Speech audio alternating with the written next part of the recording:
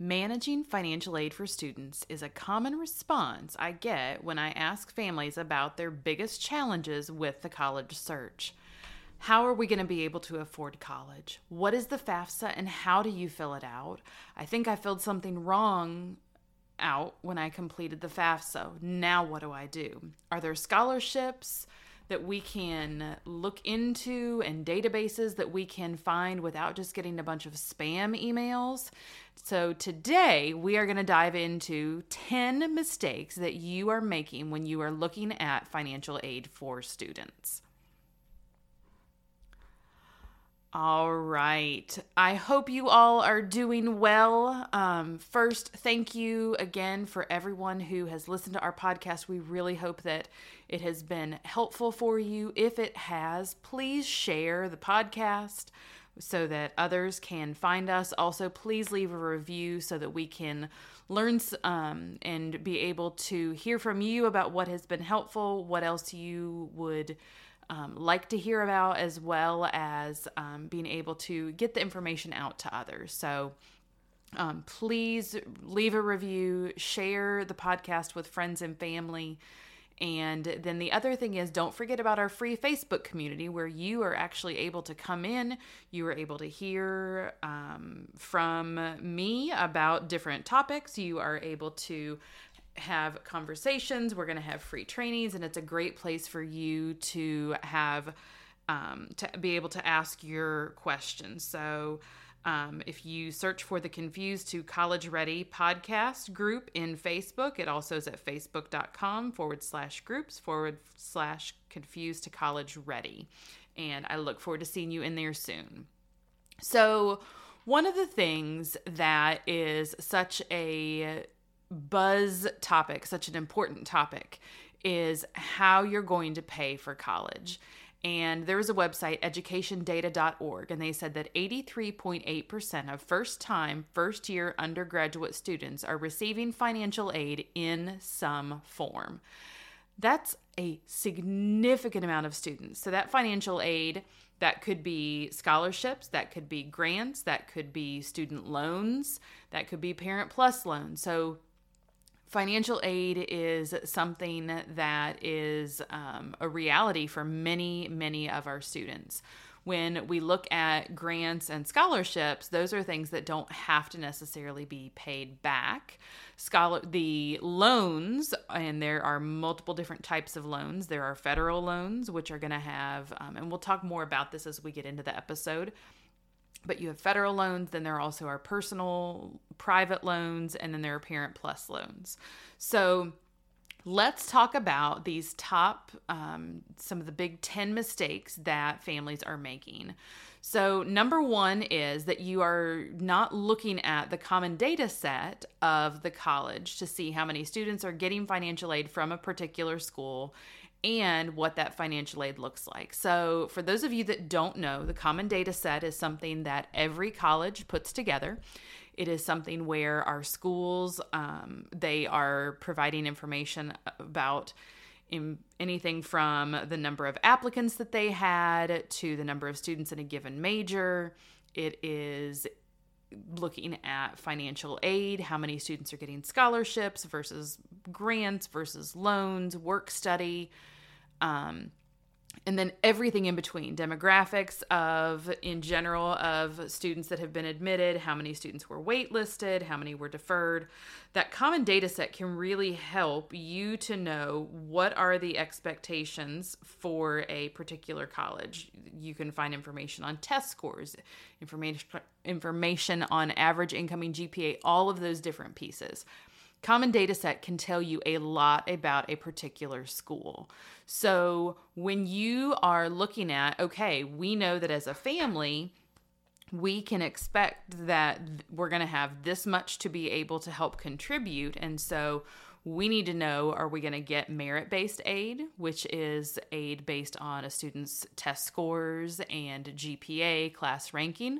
Are we going to get need-based aid, which is where the family is in a financial place where they would not be able to help support the student in paying for college, and so the institution is going to grant them need-based aid.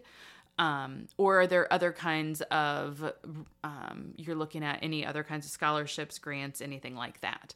So that common data set can be incredibly helpful as you are looking at what you might expect for the different students. Did the college give any kind of merit-based or need-based aid, or is that something where you might know going into applying to that particular institution, that college or university, that that's not something that you can expect?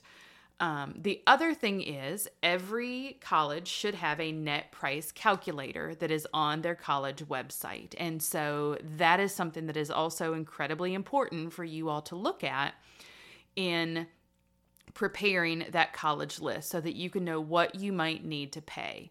The number of students who are applying to colleges, you want to look at what kind of financial aid package you might be receiving when you have that net price calculator. A frequent thing that happens is that a lot of students that have applied have not looked at that common data set. They haven't looked at that net price calculator to know how much they might be paying. And then they get the information in the mail. They've gotten into that college that was absolutely their dream. And all of a sudden, they realize that they cannot afford to attend because the cost is so high. So this ends up panicking a lot of people.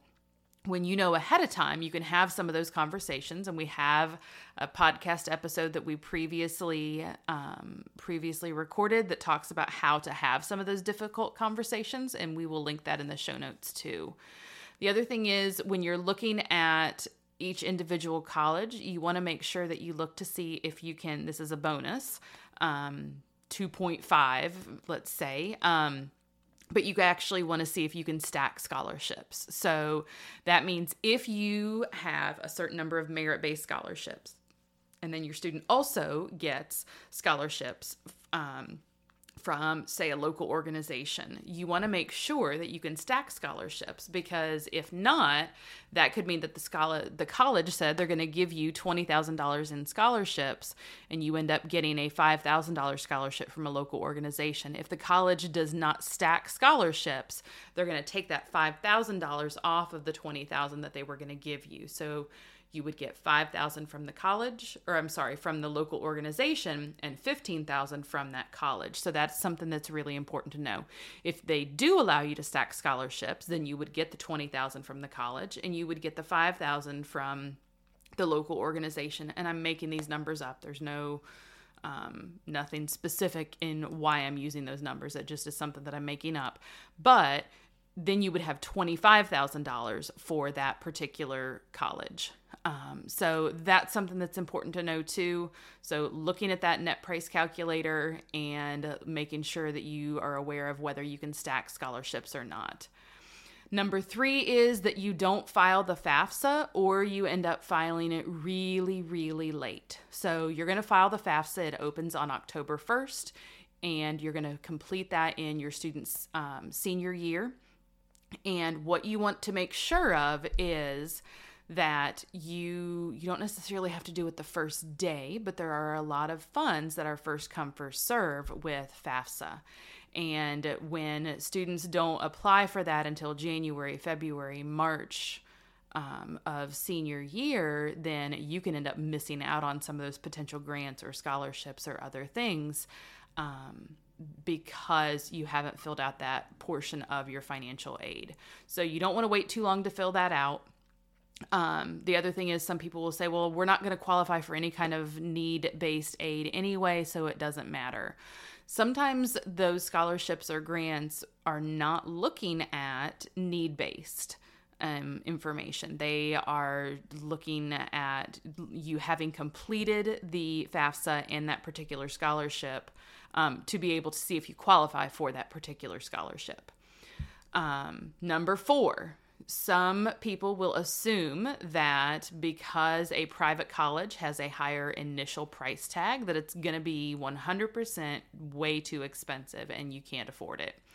A lot of times, private colleges actually have additional money that might be from endowments, from other donations, and they can give more money than maybe a public school would be able to give. And so that can help to make those colleges more affordable than public institutions. So don't just assume going into it that the price tag on this looks really high.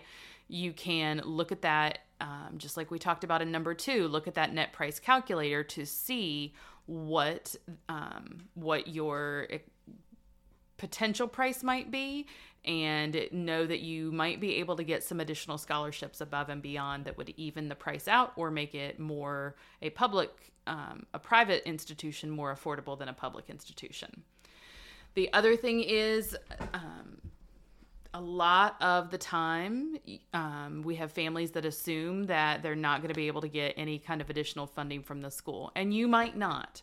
The college, the university, they might not have any additional funding that they can give to you.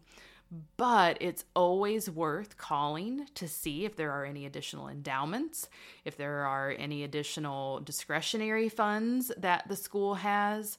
Are there any other things that you haven't thought about, or any other suggestions that they have, so that you can see if there is any additional money? It might be that your student's GPA raised slightly from the time that you sent in your initial transcripts. Maybe and especially if your student is on block scheduling, that GPA raised some in January when first semester was done, and now your student's GPA is going to qualify them for a higher level of scholarship. So it is absolutely worth calling and asking questions, being able to find out, is there anything else that can be done? The worst that's going to happen is they're going to tell you, no, we do not have any additional money to be able to give you. But in a best case scenario, they would have some additional funding that you can get. Number 6, a lot of people believe that students can only get scholarships when they are a senior in high school, and that is actually not true. There are a lot of different scholarship opportunities that are available to students as you are in your early on in high school, even in junior year, and going into the summer and going into senior year. One of the things that is an amazing opportunity. College Board actually has, it's called their Opportunity Scholarship. And this is something that is open to juniors and seniors. And at different points throughout your junior year and senior year, they have tasks that students can complete. And students will be identified and entered into a drawing for those particular scholarships, just solely based on completing tasks when they're logged into their College Board account. This can be things like studying for the SAT. When you sync your account with College Board to an account with Khan Academy, they're going to enter you into a free drawing. There are 6 or 7 different tasks that students can complete, and if you do all of those, the micro scholarships of $500 to $1,000, if students complete all 6 or 7 of those tasks, they will get entered into a drawing for a much larger, I think it's close to $40,000, I believe. So that's an amazing opportunity as well. And there are other things that students can do and search for prior to that summer before senior year. Another little bonus tip, one of the things that I would encourage students to do is to get a lot of the application pieces done early in the late spring and into the summer of their junior year. And then you can spend some more time in the summer before and in senior year to apply for additional scholarships. And then here's another bonus tip. I would strongly encourage you to make sure that your student is saving any kind of essays or papers that they write for any of their classes, because if for some reason they end up finding something in one of their essays that could lead to them just changing it a little bit and tweaking it for the needs of a scholarship, the majority of the students that I work with, they are much more likely to do that and to complete that scholarship essay or the scholarship application if they already have some things that are there. So number 7, the common mistake that we see is that people believe they only can get scholarships based on grades. And that is just not true. There are a lot of reasons that students can get scholarships. It might be based on talent. whether that be musical ability, whether that be artistic, athletic skills, whether that be an activity or club that a student was part of, that they are able to enter into a drawing or complete an application. Some applications for scholarships are essay-based. Others might be just that a student says, yep, you know what, I am going to commit to not drink and drive, and I am going to complete this application. Some might be just filling out some of those simple pieces, but there are a lot of different scholarships that are available. Number 8, not every single scholarship is going to be a good fit. Students don't need to apply to every single possible scholarship. They want to find the ones that are a good fit for them as an individual, that speak to their individual unique strengths, and ones that they are going to be able to enjoy the process of completing it, because if it's not something that they're going to enjoy or something that they feel like is a good fit, it's going to be a whole lot harder for them to complete that application. Number 9 is only focusing on large scholarships. There could be a lot of, I mentioned it earlier, micro scholarships, something for $500, $1,000. That can be the cost of some books. That can be the cost of some smaller portion of what a student needs, but some of those smaller scholarships can really add up. There might be local organizations, parent employers, local government, churches or religious organizations. It could be through a school or some type of foundation. There are a lot of opportunities for scholarships. There are also different scholarship search databases that students can enroll in to be notified of scholarships that are coming. So there are a lot of opportunities. And then number 10, one of the final mistake for today that we see is not knowing the different terminology and the implications of different kinds of loans. So we talked a lot about scholarships and grants. Another component to that financial aid is going to be different loans. So there are private loans, there are federal loans, there are bank loans, and the type of loans that students take also make a really big difference in the amount of interest that they might be paying, the amount of flexibility with deferments or with when payments are going to start. And you really want to have some pretty strong conversations as a family to see what exactly is it that you want to, what are some of the parameters as far as paying for school, and being aware of, if we take this amount of money out, what kind of debt is the student looking at or are the parents looking at when the student completes school, as well as what is their potential income going to be when they graduate. And so making sure that we are setting our students up to be in a great place. So those are our top 10 mistakes that I have seen families make as they are looking at how to manage financial aid for their students. If this has been helpful for you, please, again, we would love if you would share our podcast. I know that this was a lot of information. If you have additional questions, please feel free to reach out to me. I am even happy to set up some coaching sessions with you to discuss this in more detail. And for the students that work with me, we do have a lot of additional resources to be able to help you navigate those next steps. And but if you enjoyed this, please share it. Leave us a review. And we also would love if you would join us in our Facebook group. That's a great place to be able to ask additional questions. Until next time, we'll see you later. Bye.